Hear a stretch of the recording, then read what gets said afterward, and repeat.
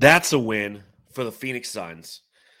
They go to Detroit, and they do what you're supposed to do when you play like the worst team in the NBA. They beat them. They beat the pants off of them. And they now go to 2-0 on this 5-game road trip. Everything you expected tonight, right, Matthew, who's wearing the same shirt as me? Yeah, we look good, man. Everything we expected last night. Surprise win tonight. Kind of a surprise win. You were expecting maybe a letdown, but they held in there, man. Cameron Johnson was rested. He came in there and rescued us. We look good. Yeah, 16-point victory for your Phoenix Suns. Absolutely demolished the Detroit Pistons, I feel, in pretty much every aspect of the game. And we'll talk about that. We'll talk about the fact that the Kyrie rumors are continuing to swirl. We'll talk about the trade deadline. We'll talk about the fact that this is show number 420, Matthew. Show 420. Yeah. It's exciting. We actually talked about Elon Musk tweeted out 420, so he must know. You know, it's a big day for us today. He's a fan. He's a fan. And also joining us on the podcast, you might know him from the Coast to Coast podcast, from the 98.7 Suns postgame show, from KSNR Arizona, from the Believe Podcast Network. Dude, Flex from Jersey, like that resume you got is just stacked, bro. What's up, fellas? Pleasure to be on, man. I miss you guys. Yeah, it's been quite some time since we had Flex. It's funny because Matthew and I were talking, I think yesterday, and we're saying, I remember a year and a half ago, we had asked you to be on the show, you know, just to talk about the upcoming draft or something. And all of a sudden, like the CP3 news broke. And then we asked you to be on the show a couple days ago, and then all this Kyrie nonsense happened. So I think what we got to do is just start asking you to be on the show more often, and more crazy shit will happen with the Suns. I think you're right, man. I was thinking the same thing. I'm like, yo, these guys are in tune. Like these guys know when something's coming, man. You guys plan it out perfectly. Yeah, we're not going to hit you up when the Suns are losing like 9 out of 11 games. We'll wait until we turn the corner on something. But shout out to Black Sunday in the chat, the super chat, Flex the GOAT, $20 in the super chat. We'll give you the 25 cents we get from that Flex. We'll give to you. We good, baby. But again, welcome everybody to another edition of the Suns Jam Session podcast, the original post-game podcast on Planet Orange. Make sure you subscribe, rate, and review. If you happen to be on Apple Podcasts, drop us one of those 5-star reviews. We'll read it right here on the podcast. And if you're watching on YouTube, hit that thumbs up button while you're here. But it's a Saturday night. You're hanging out with the Suns Jam Session podcast. I'm going to drink this delicious Detroit Tears IPA. Very hoppy, very hoppy. Yep. Oh, okay. So Flex is pounding some Pepsi. And I know, Matthew, you got it's show 420. So Matthew's like, he's 3. You got to be 3 gummies. Yeah, right? Yeah. I already popped a couple, All right, so perfect. If I'm gone, just remove me from the screen. Just keep going without you. Well, pop them if you got them, Suns fans, or smoke them if you got them. Let's talk about this victory of the Detroit Pistons.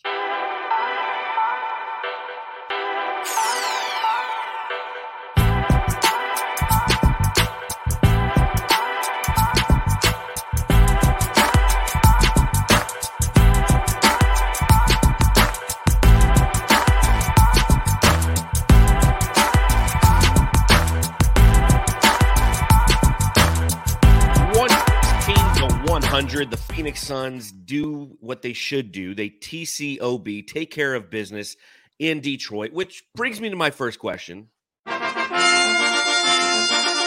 Matthew, I got to ask. Matthew, Flex, I got to ask. This is our 420th episode of the Suns Jam Session podcast. Do you think to celebrate that the officials were high tonight? Yeah, I did. There was nonstop whistles. I think it was like in the second quarter, it seemed like we played maybe 30 minutes of basketball, but it was only 2 minutes in the game. So there were times where it's hard to watch, man, especially a game where you kind of just want to get it over with. The refs were just dragging it along, and they were very, very inconsistent. But it's one of those reffing crews that you're just like, all right. I mean, there's going to be a lot of coaches, their butts are not going to be in the seat. They're going to be standing around yelling at these refs, and that's the way it was almost all game. Yeah, 100%. They knew it was 420 for y'all. So, yeah, it makes perfect sense, man. I was feeling the same thing. I was like, damn, this is dragging a little bit. But that's a nightly occurrence in the NBA, man. It's just you damn if you do, damn if you don't. Sometimes you got too many whistles, and then sometimes you're like, where are the whistles? So it's like I can't figure it out, man. It's a roller coaster. But I'm with you. It was 420. It was because of y'all. Yeah, I mean the officials blew the whistle 18 times in the first 15 minutes of the game, and as a Suns fan, that's the exact last thing you want to see in a game when you're taking on the Pistons, right? You're going against this team that enters the game, and I think they're like 14-39. Right, they just won last night, which gave them their 7th win at home in 26 appearances. They're just a team that just doesn't play well, period. A perennial lottery team, a team that's without Cade Cunningham, a team that doesn't need any assistance to stay in the game, because we've seen it too often, right? When we take on like the Rockets. The Houston Rockets are a team that the Phoenix Suns are 1-2 against this season, and part of the reason we're 1-2 is because those teams who have talent have the ability to stick around in games. They knock down a couple shots, confidence builds, and confidence is a scary thing when you're facing a team like the Detroit Pistons.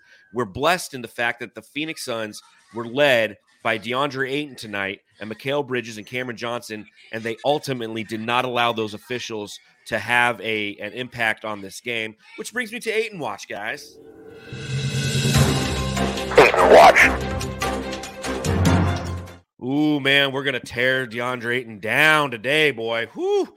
31 points, 16 rebounds on 13 of 15 shooting, 5 of 6 from the free throw line. He had 2 assists. He had a block. Flex even dunked the ball tonight. Can any of the Ayton haters be frustrated with DeAndre Ayton tonight? No. Hell no. I mean, what, he missed 2 shots? I mean, honestly, I'm going back to check right now because – I think the last time 13 or 15. I mean, the dude shot damn near 90%. Like, I got no problem with DA, man. But he did what he was supposed to do against the Pistons team tonight. The trio was incredible. But let's stick to DA because that's the question. One of the better performances we've seen this season from DA as far as across the board consistency. So, Matthew, do you think that he's upping his trade value? Yeah, that's what's so frustrating to watch. It's like, I hope it's not because he knows he might be traded or something. We'll talk about that later. But dude, tonight, like, I feel like this is the best game he had all season. He started off very, very patient in the post. And I think that's what kind of led to a good game. I know it's like Bogdanovich is covering him or whatever, but still, like, he was patient. He had some good passes there in the paint. He got his hook shot off really nicely. It looked fluid because he was taking his time. I think when he comes out to games and starts really, really trying to ramp it up, gets super excited. I think he talked about before in an interview. He's like, I just get so excited when I get the ball because I don't know when I'm going to get it again. Like, he does that a lot. But then tonight it was just like, take it easy. And he had those dunks. And I like how it was Bogdanovich, but there was this pass where he's going into the rim and he just tries to dunk it. He's kind of off to the left, but he still tries to dunk it because he can. And he got the foul called. He missed the dunk. But that was huge. It just kind of set the tone. And with the reffing, like, he was actually talking to the refs. There was a foul call that they didn't call. Usually he'll say something and run down the court and not speak to the ref again. But after the next play, he went back to the ref and explained. And I think it kind of helped, dude. Especially like a game tonight where they keep calling fouls. It's like you got to just say a little thing here or there and you'll keep going the line. That's what happened, man. Mm-hmm. Yeah, what I really enjoyed is some of the feedback that we notice and provide very vocally on this podcast are those games in which DeAndre Ayton doesn't put forth the consistent energy throughout the game, or his shot selection in that he'll fade away from a defender and avoid contact. Everything that he did today was towards the rim. And that is what we love to see. That's why, again, I don't expect DA to go 13 of 15 every time he goes out there. If he's shooting 60%, like, that's a huge win. That's where he should be living at 6-0. So I mean, that's 8 or 9 out of 15. The fact that he went 13 out of 15 is fantastic, but it's the way that he goes about his game that can provide some frustration to people who are overanalyzing his game. And what we saw tonight, as I mentioned, was him constantly and consistently attacking the basket. The way that they were carving the Pistons up with that pick and roll tonight was comical. It was like watching Nash and Stoudemire, who used to PNR people to death until they could stop it. The Pistons could not stop it tonight. And DA's the one who benefited from that because Chris Paul he found him every time on that pick and roll, and he finished. He was I will say this, the first couple fouls that were called on him were some of the weakest fouls that I've seen, and that goes back to kind of our conversation relative to the officiating in this game. But what I was most impressed with, I think, is how the Phoenix Suns continued to feed him in the third quarter. How often will we sit there and we'll watch a great performance from DeAndre Ayton in that first half? And this first half was no exception. He had a double-double in the first half. He had 19 points and 10 rebounds. And then we see the Phoenix Suns just vacate any passes to him.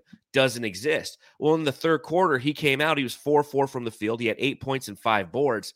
How nice was it, Flex, to see the Suns not go away from DeAndre Ayton? And when they do go away from DeAndre Ayton, why do you think that is? You're on mute. I can't hear you. Sorry, brother. Sorry. And he's back. Yeah. No, it's pretty clear that DeAndre's game is predicated on activity and involvement. And when you go through these stretches where, like you said, he'll have a pretty good first half, and then he doesn't touch the ball, it seems like, for like 8-9 minutes. And no hyperbole there. I mean, we've seen it happen. You just like, where's DeAndre?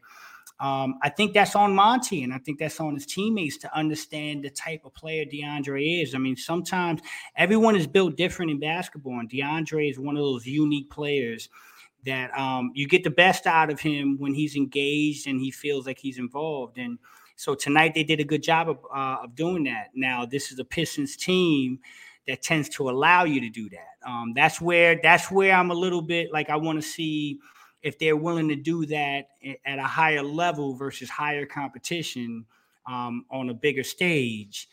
It seems like they tend to do this more in these type of games, but I think it's the games that have more value and a little bit more higher intensity that we seem to see these things happen where they go away from him. But tonight was terrific, and the trio in general was terrific. I mean, all three of those guys. And I got one thing about DeAndre that's kind of becoming a trend.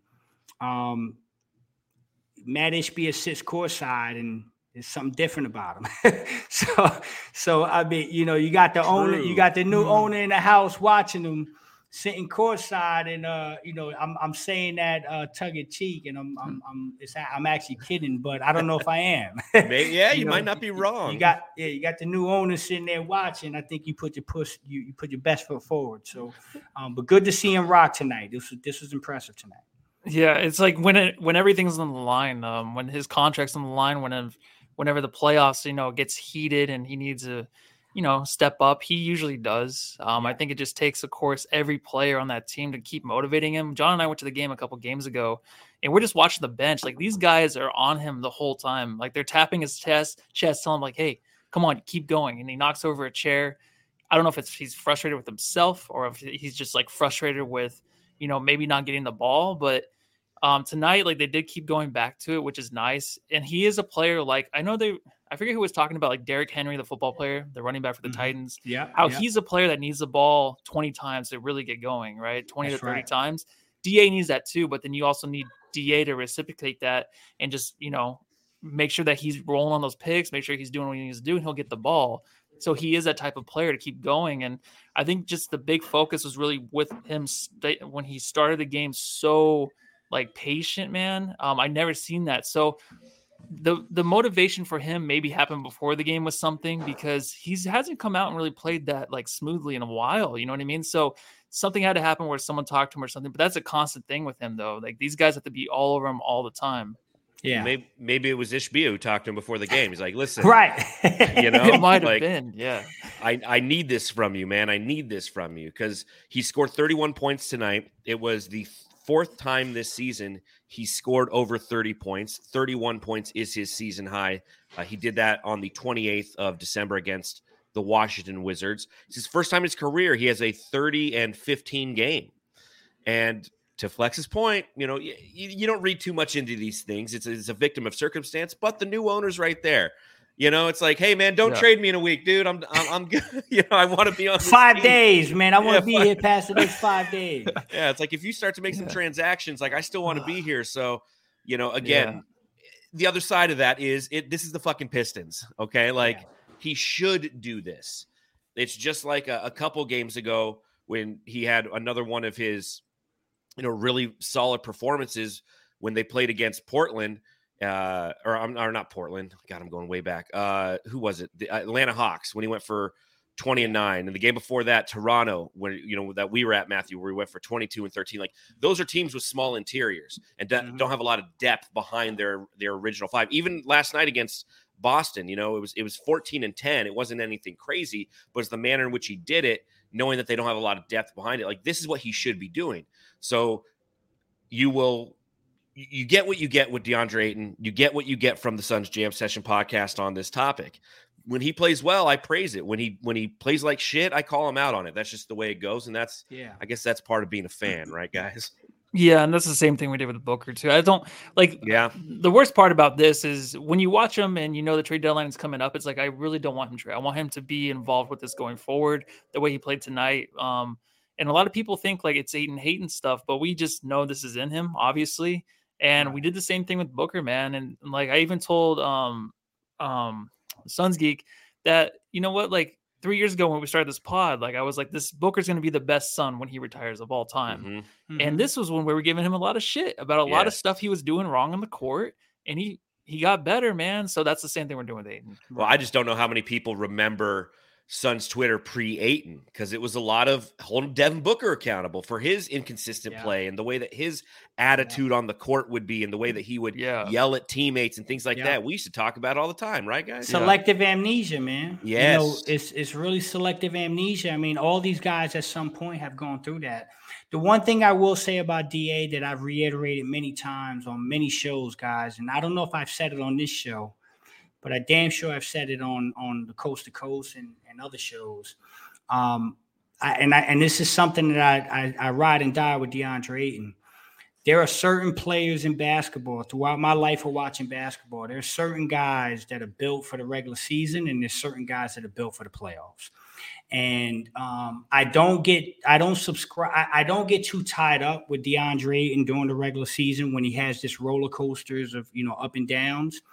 Because I actually subscribe to the fact that this guy is tailor-made and built for the playoffs.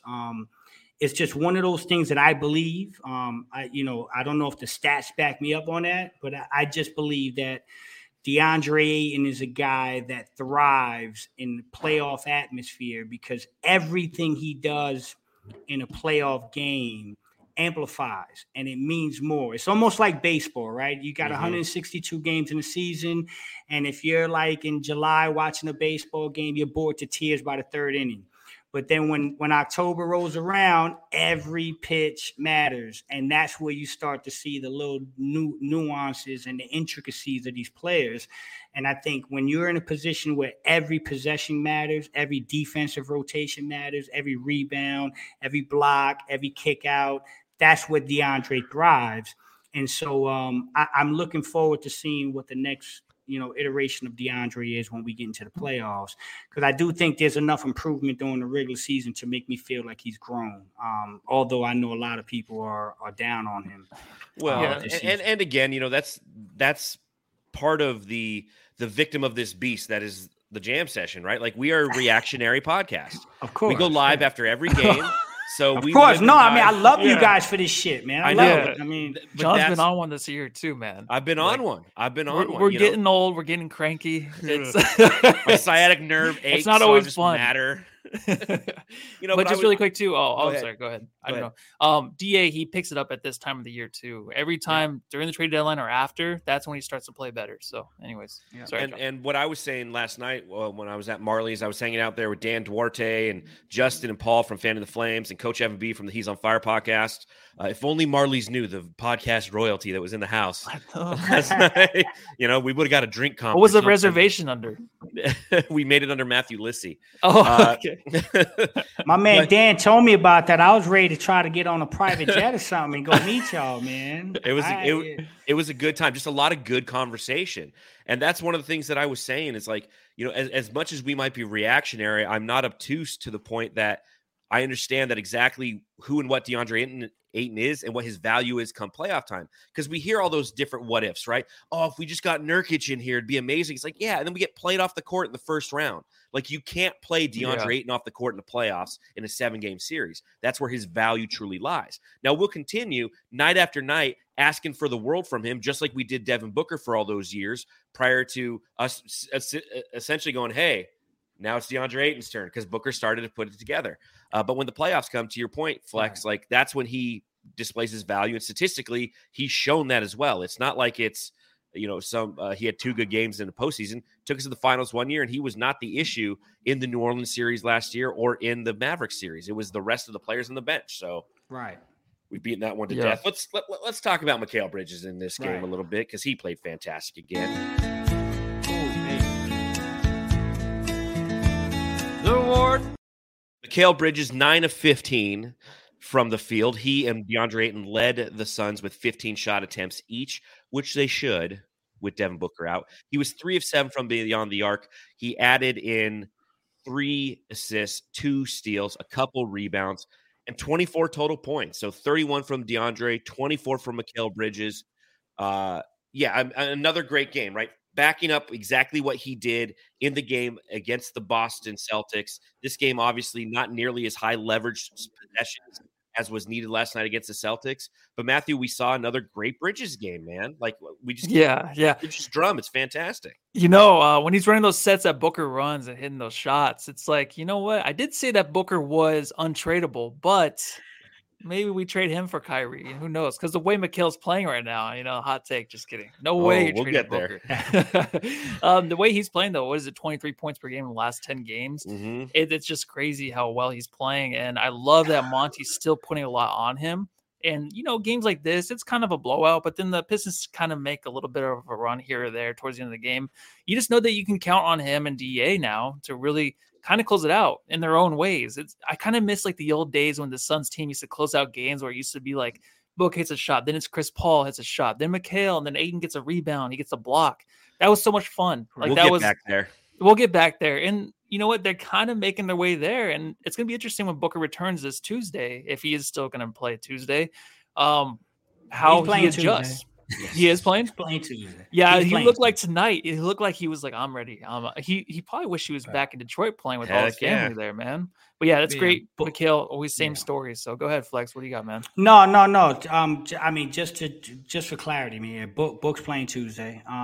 Cool. Book's doing great, man. I mean, he could have came back versus Atlanta, Toronto, but honestly, the Suns getting on that little win streak, bought them an extra week or so. And so that's the smart thing to do. So, but yeah, we expect Book back. And to Mikal's point, I call him Young Scotty, man. I've been calling him Young Scotty for years. You coined the phrase about 3-4 years ago. Yeah, yes, sir. That's my guy, man. And you know what? I've been around the game of basketball, my entire life. And I know enough to know that, sometimes the light bulb goes off a little bit later for guys. You know what I mean? But the crazy thing is you need the opportunity and you need to be put in certain situations to allow that to happen. And I know people get tired of hearing me say it. I say it on Twitter a lot, blessings in disguise. This was a blessing in disguise having all these injuries this year, because you're allowing these guys to get out of their shell. And now Mikal Bridges is confident. And the difference is confidence is usually the last thing that comes. Like you play your game and you evolve and you work on your skills and you work on certain parameters of your game. And then the last thing that comes is that killer instinct, that confidence that says, yo, I can outplay anybody. I'm actually the best player on the court. And I'm telling you right now, I'm looking at Mikal, I'm watching the tape. I'm seeing a guy that goes on the court now and says, hey, I'm the best damn player on the court. And that is night and day from what we've seen a couple years ago. And so, like, someone asked me the other day, they were like, well, what's the difference if you double book in the playoffs? And, the difference is that this Mikal Bridges, if you double book and you get the ball, this Mikal Bridges, that guy's going to attack the basket, trust his mid-range game, get to the elbow, and do certain things. Mikal Bridges last year was probably going to be okay settling with a three-point shot and moving on. So it's a crazy dynamic, and the beautiful part about it is finding beauty in the struggle is that it's not only Mikal. You're starting to see Cam Johnson now take that stride. We see it with DA right now. So a lot of people want the external help, but I'm a big believer in the guys right now that what they're doing and how they're evolving. That equates to me, the same thing as getting external help. These guys are different ball players. They're much different than they were before Book got hurt.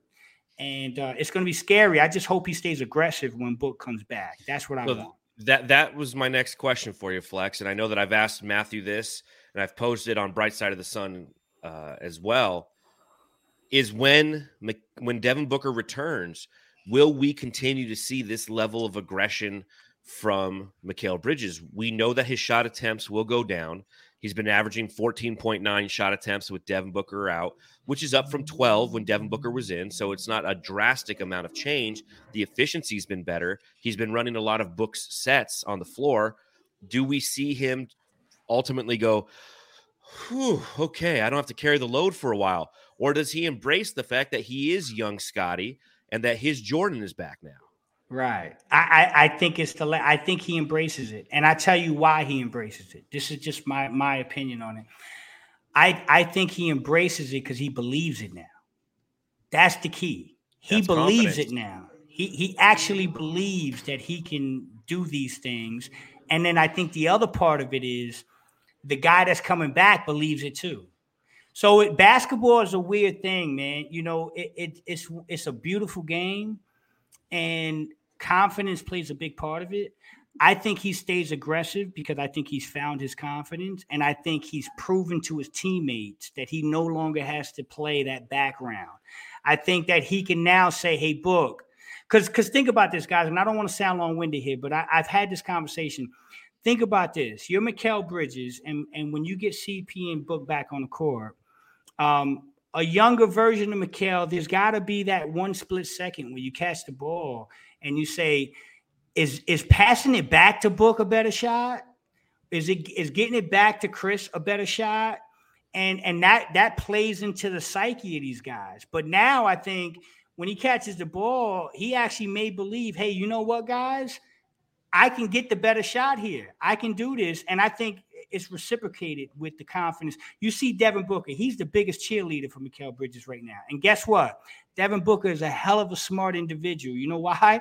Because Devin's playing chess, not checkers. Devin understands it's in my best interest to get the best version of Mikal Bridges, because when that happens, you just can't double me no more. So, yes, I do think that this version of Mikal Bridges is going to be better suited to say, hey, I'm going to keep doing this. And I know that if I keep doing this, it only helps the team.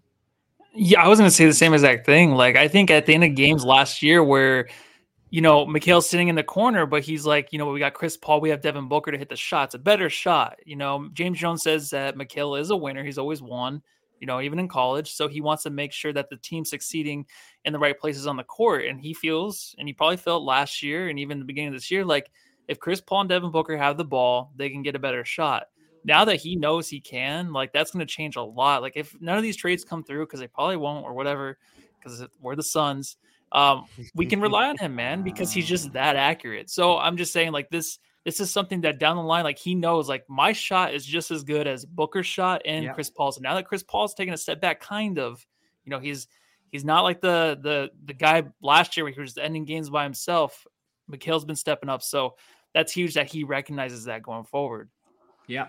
And another guy who's been playing fantastic since his return, he's had a couple off games and didn't play last night, was Cameron Johnson, who we'll talk about after this message from DraftKings. Hey, NBA fans, it's time to bring the hoops action to the palm of your hands with DraftKings Sportsbook, an official sports betting partner of the NBA. This week, new customers can bet $5 and win $200 in free bets instantly. Plus, for a limited time, all new and existing customers can get a no-sweat same-game parlay every day. Go to the DraftKings Sportsbook app today, opt in, and place a same-game parlay on any NBA game, and if it doesn't hit, you get a free bet back. Bet on them Phoenix Suns to win the championship. They're plus 1,900 right now.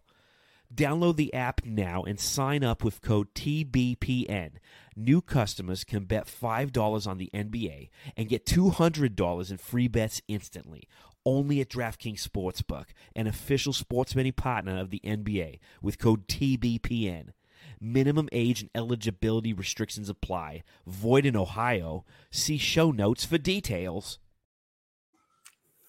There you go. Yo, Matt. I love you, dog. That was awesome. Let me tell you something. When I'm in Phoenix, I'm picking you up because you're making it rain right now. Oh, thanks, dude. Yeah, I love it. That's all the director and John right there, man. We went through a lot that day, and I had to get back in the studio. We have to, or back to the set because we got to make some more. Yeah, we got to make some more because we got this DraftKings sponsorship now, so we have to do new commercials all the time. And I don't like sitting there and reading it, so I just Matthew and I make a commercial. He's the man with the golden gun, right?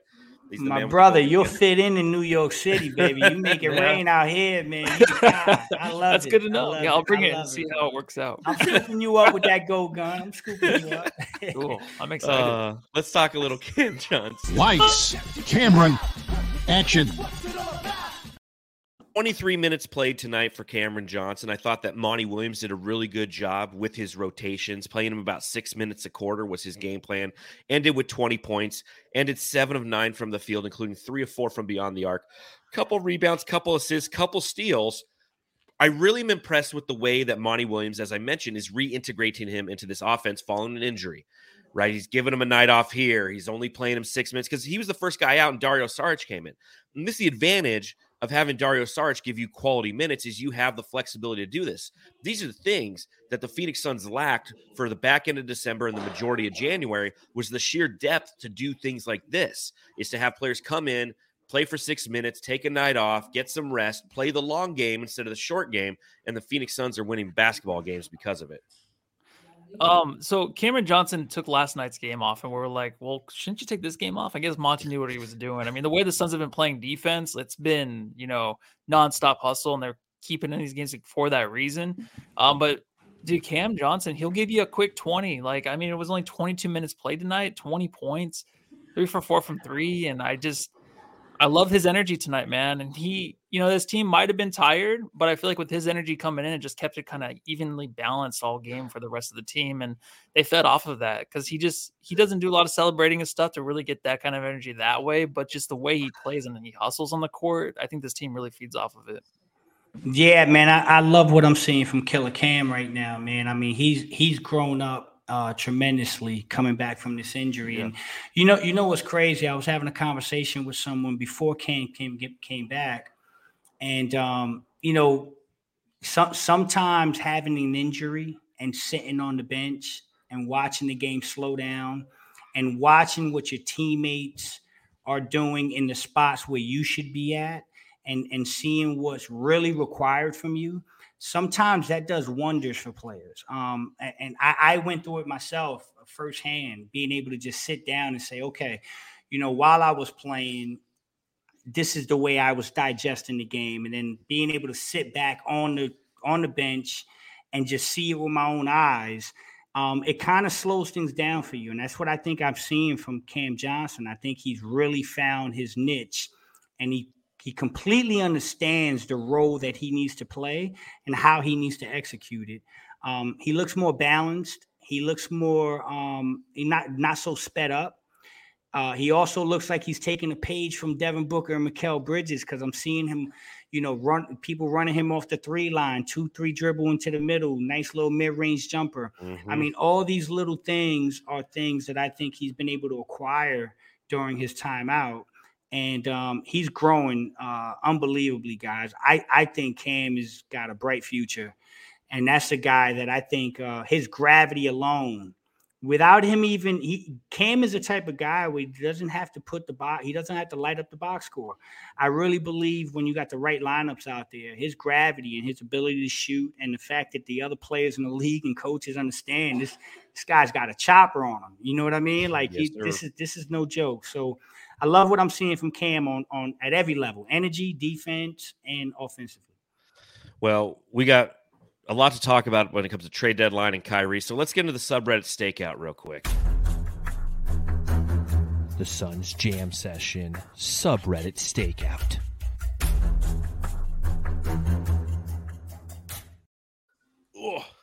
Oh, you got the wigs. Man. They asked him for the wigs. He brought the wigs back.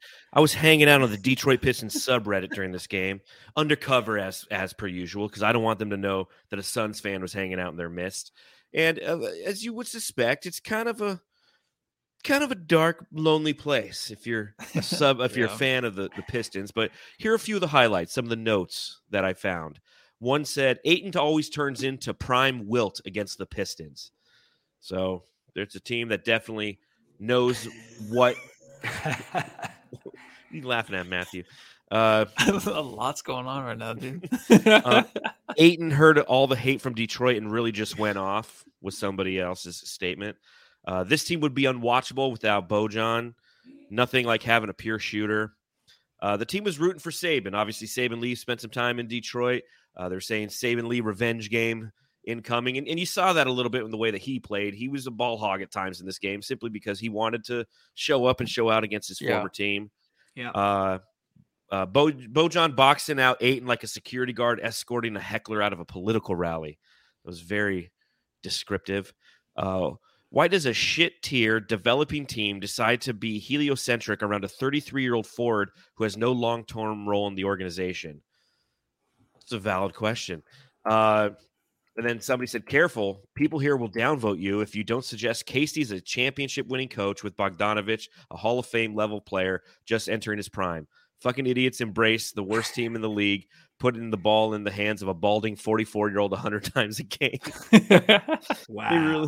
This is the state of the Pistons, man. Yeah. Losing this bad to a Suns team without Booker's bad. When Torrey Craig is torching you, it's worse. And then the last highlight I had was Paul is so good at point guard. It's so to be that unselfish is so rare now. We spend a lot of time on the subreddit stakeouts on different games. I think it's the first time I've ever seen anyone actually compliment Chris Paul. Everyone talks. You never get that. You never get that. So tip of our cap to the Suns, the Pistons subreddit. The Suns Jam Session subreddit stakeout.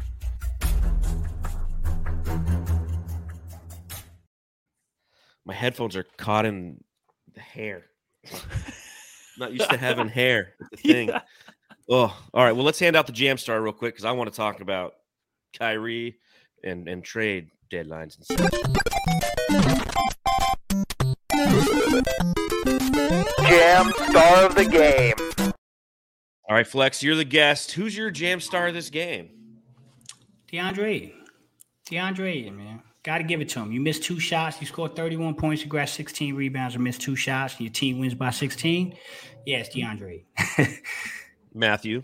Yeah. As much as I hate the guy, DA.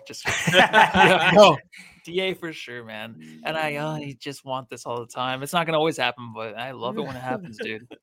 I'm going to cheat on this one, and I'm going to give it to the mighty trio of DeAndre Ayton, Mikal Bridges, and Cameron Johnson. They combined for 75 points in this game. Fucking awesome together, dude. 75 points, and they missed a total of, 2, 4, 10 shots, and 6 of those came from Mikal. Jeez. You know, Johnson missed 2, Ayton missed 2. Bridges missed 6. He was 9 of 15. I mean, that's ridiculous right there. So, kudos again. You win. Yeah, but kudos again to the bench. You know, I think Saric, Wainwright, Jock Landale had a good game. The Lees were okay, but I just think all in all, the proper performance, if you will, when you play the Detroit Pistons. So, before we talk about the next game, obviously everything that's going on with Kyrie, the trade deadline. Let's just start here. You know, for those of you who haven't listened to the Coast to Coast podcast, make sure you go check that out. I'm guilty. I haven't listened to it yet either. I didn't do any yard work today. That's typically on the weekends when I pop it in and I let Flex and Dan talk to me while I'm mowing the lawn and such. But Flex, Kyrie to Phoenix, what are you hearing? I'm hearing it's very real. And I'm hearing it's not it's not something that just popped up yesterday because Kyrie requested a trade. It's very real. The interest is real. I do believe there's a good chance that if everything falls the right way, Kyrie Irving could be in Phoenix. I really do. Now, I know that's a polarizing figure. It really is. That's a polarizing personality. And I know that a lot of people didn't see this coming, but I do believe that my conversations behind the scenes, there's a lot of good reason why this makes sense. And it's going to get very interesting. I will say this: I recorded the Coast to Coast podcast yesterday, and I was telling Dan earlier, I'm a little upset that we recorded that episode, because after that episode, I went to bed at 4:30 a.m. yesterday talking to contacts, and today's been crazy and things change like the weather. And so there are some things that I did say on that podcast yesterday that have absolutely changed. It's getting interesting, guys, but I will say this isn't just some pie in the sky thing. This is really happening. These are real discussions, and there's some real big dogs that are talking about this. Matt Ishbia being one of them. And so it's real. I don't know any way to put it, but it's very real, and it could happen. So this is something you got to keep an eye on and pay real close attention to. Chris Paul coming off the bench, is that something you guys talked about on the pod, or was that your pod or some other pod? That was my pod, and that is part of what changes, what's probably changed. Okay, that's the first thing I thought of when I heard you say that. So. Listen, without let's open it up. Guys, it gets touchy sometimes because I got to be very careful about how I say things and what I say. Yeah. To protect contacts and relationships, but I'm just gonna open it up, man, because I think this is stuff that's gonna eventually come to the surface. The Phoenix Suns are very, very real, very much in on Kyrie Irving, and I do believe that at this point they're trying their best to try to acquire Kyrie Irving without losing Chris Paul. But the information I've gotten in the last 24 hours, it looks like it's probably going to take Chris Paul to get Kyrie Irving. And that's something people are going to have to live with. And you're going to have to really dig deep and understand that if you want a 30-year-old point guard who's an all-star, who besides all the other stuff off the court, is arguably one of the best point guards to ever do it, talent-wise, and a 30-year-old point guard that could team up with a 26-year-old Devin Booker for the next 4 to 6 years, assuming that everything between the ears can stay together. That's a dangerous dynamic. But now you're talking about a situation where if Brooklyn puts you on the line and says, hey, you want Kyrie, we can do this, but it's going to require Chris Paul. I think it's something people have to come to reality with, because I don't want to sound long-winded, and I'm just going to say this. The writing is on the wall. Chris Paul is 38 years old. And, you have to really think about the fact that you could potentially be talking about 4 more months of Chris Paul, and that's it.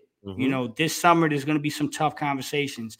And so if you told me right now I'd have to give up 4 months of Chris Paul for 4 years of Kyrie Irving, I don't think I'm hesitating, brother. I really don't. So it's going to get very interesting, and we can get it a little bit more further in some of the details as we progress. But that's where I'm at right now.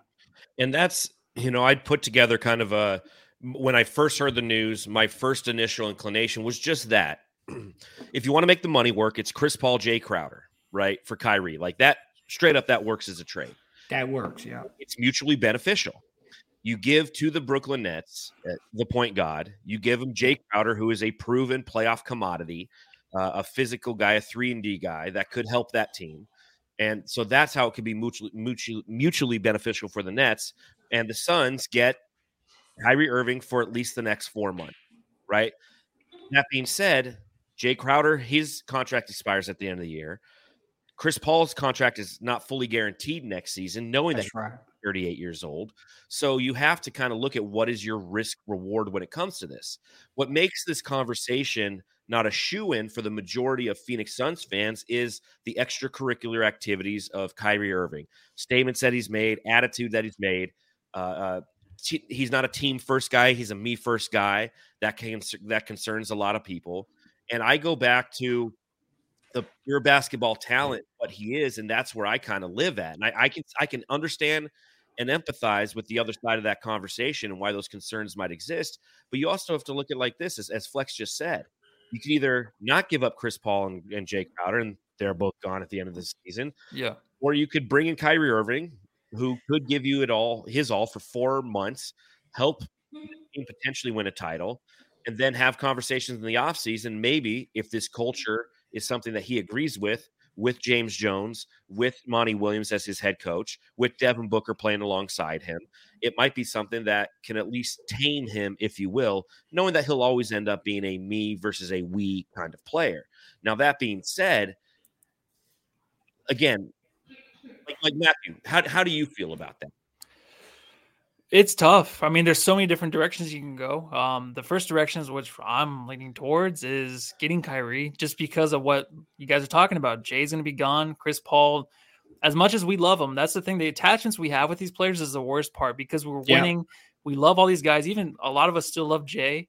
You know what I mean? So that's the hardest part. But then for basketball reasons, for winning reasons, you have to get a guy like Kyrie. I mean, what was it, like 6 years ago when he went to Boston? Like, we had a chance to trade for him. Everyone wanted Josh Jackson instead. Like, there's a lot of that. So it's like 50-50, man. Like, it's right down the middle. A lot of these polls are thrown out on Twitter. Do you want him? Do you not? It's 50-50 almost every time. So it's going to be hard. If we get Kyrie and, we lose CP3 and it doesn't work out right away and it takes some time, right, to adjust, that's when it's going to be panic here. And I just think that people have to realize that even if it's not this year, in the long run, when you have Booker and Kyrie as your backcourt, that's fucking insane. Yeah, it's insane. And if Kyrie's playing for the next, here's the one thing I and I'm sorry guys, I didn't want to jump in. You're good. No, go ahead, man. I will say this. This is not something that is just coming to light now. Matt Ishbia, some of the people, I don't want to say too many names right now, but there are some new people that are going to come in that are going to be advising Matt Ishbia on basketball. Steve Nash. Okay. I'll let you say names, right? I know. Yeah. We asked James Jones about it the other day. So, you got guys like Steve Nash. You got guys like, Isaiah Thomas. You got guys around the NBA that been around the game a long time and are advising Matt Ishbia. And I will say this. The first thing I'm confident in saying is that if the Phoenix Suns were to make this deal, I do not think there's going to be any question that Kyrie Irving is going to sign a deal with the Phoenix Suns. That's number one. So I don't think the worry that people have about if we get Kyrie, will he leave this summer? I don't think that. I think the right people are involved. Again, Matt Ishbia, Monty Williams, James Jones, Devin Booker has a great relationship with Kyrie Irving. There's a lot of background things that will, again, come to the surface later. But I think that's a big reason why I don't want to subscribe to the whole Kyrie thing and what he's done in the past. Let me tell you something, guys. I'm out here in the New York, New Jersey area. Kyrie went to high school in my town. You know what I'm saying? In my town. Like, he's out here with his people. And I subscribe to the fact that I think that's a big part of the problem. I think Kyrie needs to get out of this area and get into a market where he can kind of take a deep breath and get away from a lot of the distractions that come with playing in your hometown. Okay. So I think that helps with Phoenix. But at the end of the day, I like the deal because from a basketball perspective, what Matt and both of you guys have reiterated, you're potentially putting the best backcourt in basketball on your team for the next 4 to 6 years. Kyrie's 30, Book is 26. And you still got Ayton, and you still got Bridges, and you still got Cam Johnson. Right. And I also believe that, this summer is going to get interesting, man. So the future's bright for this basketball team. Are they going to actually pull the trigger? Who knows? But I will say this. I do think the Brooklyn Nets are intrigued with Chris Paul and Jay Crowder. I think there's a reason why Jay Crowder is very important to the Brooklyn Nets. I think they still feel like they can compete in the Eastern Conference, and they're trying to prevent the Milwaukee Bucks from getting that guy. So I think there's like killing two birds with one stone from that aspect. I also do think that Chris Paul can still be very efficient, but I think playing in the Eastern Conference will be very beneficial to Chris Paul. You get away from having to play Luka and Ja and Steph Curry and Dame and some of the guys that kind of put him to the task and make him work. And so I think Chris Haynes sent out the tweet yesterday, and I know people saw it. And I think he was dead on when he said that. I think this is a deal that keeps both teams in championship contention. and allows the Phoenix Suns to be extremely dynamic. When you're talking about Kyrie Irving, Devin Booker, Mikal Bridges, Cam Johnson, DeAndre and you're not Ayton. compromising any of your depth either. No, because one guy's not playing, and the other guy, it's just you're swapping out the position. Would it just be those two, though? Would it just Would be there be another pick? Yes. Would you have to throw in a Cameron Johnson? No. Okay, cool. I'm being told right now that it looks like if push comes to shove and you get down to the wire, I think the Nets will be okay with Chris Paul, Jay Crowder, and potentially a protected pick. And there are some rumblings of maybe needing to add a second pick. I will tell you some information I just got before this show. The Lakers situation is not looking good. That was my next question. Is obviously they talked about the Lakers, the Clippers, and the Mavericks are the three other teams that are in the running, if you will, for Kyrie Irving. What do you feel about their situations? I was just on the phone before I got on the show, man. And let me tell you something. The Lakers situation has taken a significant turn for the worse in the last couple hours.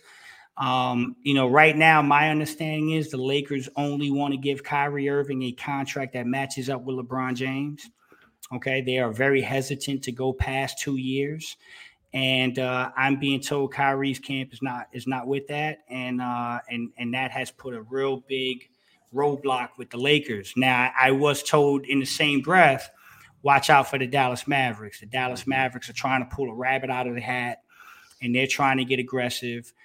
But I was also told that they don't have the draft capital or the flexibility in regards to draft capital that the Phoenix Suns have. So it may be a situation where the Suns and the Mavs are having a bit of a bidding war, but I think the Brooklyn Nets are more comfortable with going to Kevin Durant and saying, hey, if I gave you the choice, and we may be trading you this summer, but for right now, if I told you you're going to make a run in the Western Conference, who'd you rather have, Chris Paul and Jay Crowder or Dorian Finney-Smith and Spencer Dinwiddie? I think the consensus I'm hearing is that Kevin Durant is going to say, give me Chris Paul and Jay Crowder and let's go. Yeah, because they know how to play it. Right. And so it's going to get interesting. The Clippers are a dark horse, and they're a team that is lingering. But right now, based on the conversations I'm having, the leaders in the clubhouse are the Suns and the Mavericks at this very moment. That could change 10 hours from now. But right now, I'm hearing the Suns and the Mavericks are the leaders. And I think if the Phoenix Suns want Kyrie Irving, they can have him. They can get him. And the other thing that people have to realize is with Matt Ishbia purchasing the team and having that become official on the 8th, the day before the trade deadline, is typically new owners like to make a splash right off the bat, right? Bringing Steve Nash around the organization is an instant win for Matt Ishbia, but also pulling the trigger on a trade like this or another trade period is something that will definitely resonate with fans. And that kind of takes me to my next question for both of you guys is, as we look at other guys, obviously Kyrie Irving is the big name. Flex, we wanted you on here just because the trade deadline's a week from now. And we wanted to know, are there any rumors you're hearing? Is there anyone that you're targeting? Like, I've got a million trade ideas. I'm like, dude, what do we got to do to get like Alex Caruso here? Matisse Thybulle, let's bring him over. I don't know. Like, Matthew, do you have any names that you're kind of cued in on right now? Well, this is like the summer. When Katie's brought up, I didn't care about anybody else. You know, there was nobody else that I wanted because I just knew that we needed Katie to win something. We need Kyrie to win a title. We need at least Katie, maybe two, to win a title. OG was always a name, right? OG Anunoby, but now it's like you hear Gambo, just Gambo himself. He's squashed everything else out there. Like Kyrie, I feel like is the only one still available. Like right now, is floating out there that he did not kill. So like you and him are the ones I listen to the most because you guys are always usually 100% accurate. I just think that I don't care about anybody else. I just want Kyrie. And really quick too, before like you answer John's question, but the whole thing with Kyrie is people are worried about him coming here and destroying a franchise, right? When you become a superstar in the league, I feel like you can go and kill any franchise, no matter what Kyrie did. Look at LeBron. Look at Anthony Davis. These guys, Anthony Davis left the pellet. Like these guys can do what they want on their teams. They can leave when they want. And the only thing I was kind of worried about is like, did KD know that Kyrie was going to do this? Is this something that he knew about? I don't know if you would know that. You can go ahead and answer John's question.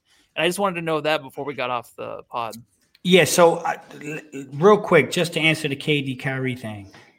Those guys are good friends, man.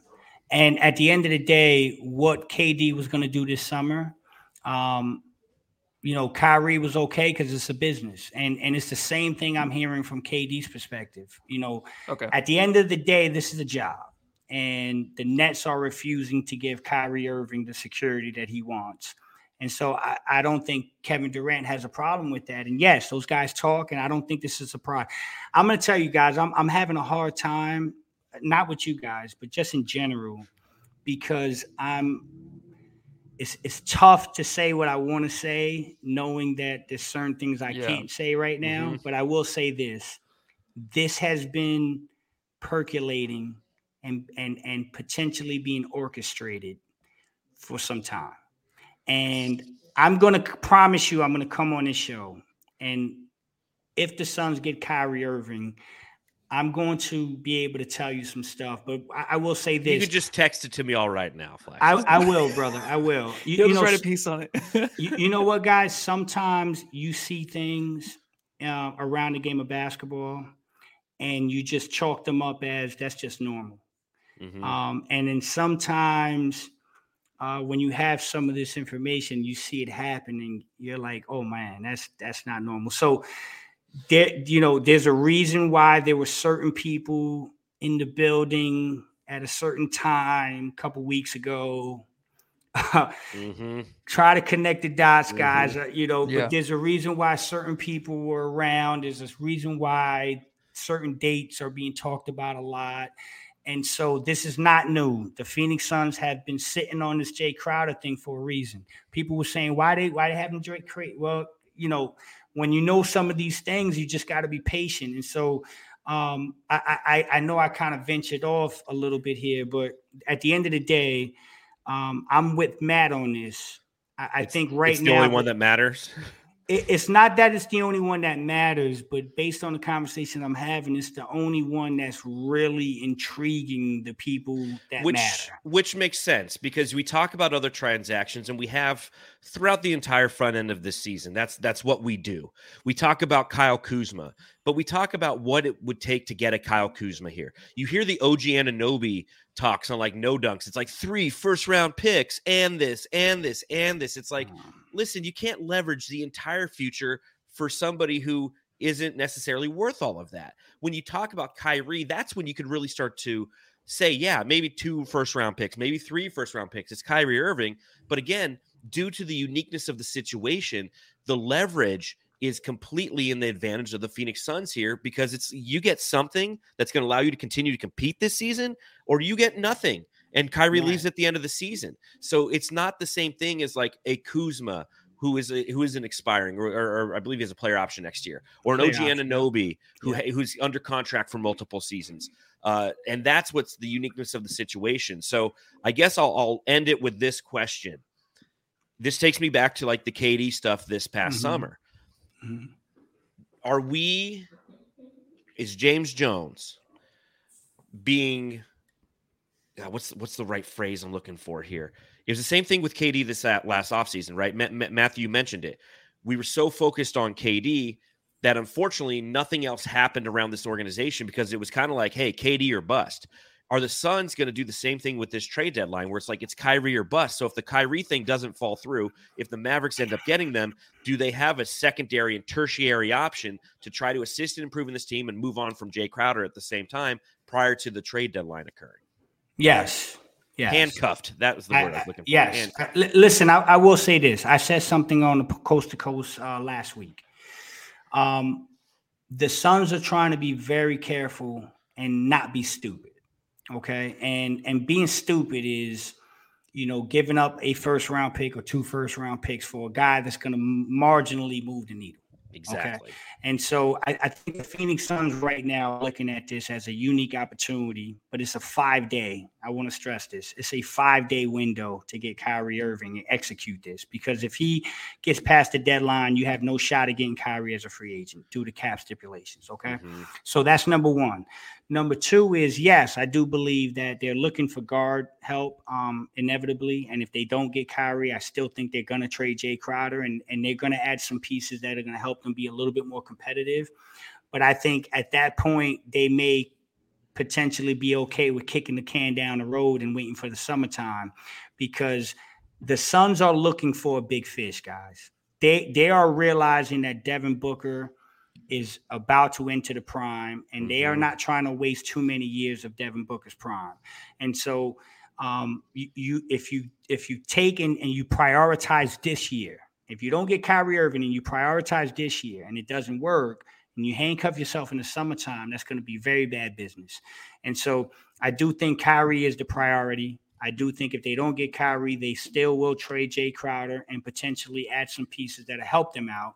But I don't think they'll do it at the cost of handcuffing themselves in what's going to be a tremendously big summer that could include guys like LeBron James, Joel Embiid, Kevin Durant again, and so on and so forth. So Matt Ishbia and his advisory group are coming in here trying to secure the future. And if that means kicking the can down the road into the summer, if you can't execute this Kyrie thing, I'm okay with it. I honestly am. Yeah, and the way the Suns are now, they're a destination for a lot of guys, but we're at a point where if this goes through with Kyrie, we're going to be a championship contender for years and years out. Like, not even with Kyrie on this team, but you just know this team, this front office is focused on building everything around Booker to make sure that every year we have a chance to win a championship. Right now, we don't. If we get Kyle Kuzma, I don't know. You know what I mean? Like, if that happens, I don't know. I don't think so. So this stuff has to happen. It has to break your heart a little bit as a Suns fan to see Chris Paul leave and stuff like that. But we want to win a title. And I think it's just every year now, it's going to be who's out there. Who could we get? Because these guys want to come here to play with Booker. And then now maybe we have the money to go get these guys. So that's the focus, I feel like, every year. And it should be. And that's awesome. Like, we should be excited about this. I feel like a lot of people are kind of down and upset. It's like, dude, they're trying to put the best players on the court for us to beat the team we lost to, like, last year, like the Mavericks or whoever we're going to lose to, like the Warriors. You know what I mean? Like, we have to be excited about this. I don't understand why it's so kind of sad. Because it's Kyrie. Because he's polarizing. He's eccentric. You know what, though? I'm sorry, man. You know what? People didn't want Chris Paul. Oh yeah, amen. People didn't want Chris Paul. I remember a day where people. I remember Charles Barkley. Trying to spit on a guy and hit a little girl. I remember Charles Barkley throwing a guy out of a restaurant in Milwaukee. Those things happen. Let's not forget that. There were people that didn't think Charles Barkley was a good fit in Phoenix. Guess what? That worked out pretty damn good. Yes, sir. And the same thing with Chris Paul. So. These are rare opportunities. I'm sorry to cut you off, brother. No, you're 100% right, though. The fact that somebody who is as talented as Kyrie Irving has the potential to put on a Phoenix Suns uniform. These are exciting times, Suns fans. Enjoy this. How long have we gone when the free agents come around and they're just like, oh yeah, we're the Lakers. So we'll see. Plenty of things that are going to happen this upcoming week. Flex, we thank you for your time. We thank you for hanging out with us once again. Again, by pure dumb luck, all this crazy shit happened, but we'll have you on again once this all happens so you can tell some of those fun stories, because I know you got some fun stories. But again, Jamsters, we appreciate you hanging out with us. Hit that thumbs up button while you're here. Subscribe, rate, and review, all of that fun stuff. We'll be coming to you live. When's our next game? Is it Tuesday in Brooklyn? Tuesday. Yep. Tuesday in Brooklyn, baby. Oh shit. Tuesday in Brooklyn, baby. And I'll be all around it. So hit me up, guys. Yeah, we might have you come on again, man. So I might write from the hotel. Let me know. Flex, let us know where everyone can follow you, my man. Hey, Flex from Jersey on Twitter, Flex from Jersey on Instagram. And again, Coast to Coast Podcast, 98.7 Post Game Show, KSRN, and occasionally on Fox 10 Phoenix with my guys, Richard Sainz over there at the Sports Life. Richard Sainz, I'm sorry. Yeah. Matthew, where can we find you? At Nonstop on Twitter, and also at Suns Jam. At Nonstop. Shut the fuck up. And you can follow me at Darth Void. You can read my writing at brightsideofthesun.com. So again, Flex, we appreciate your time. Matthew, get us out of here. Go home, love your family. Love your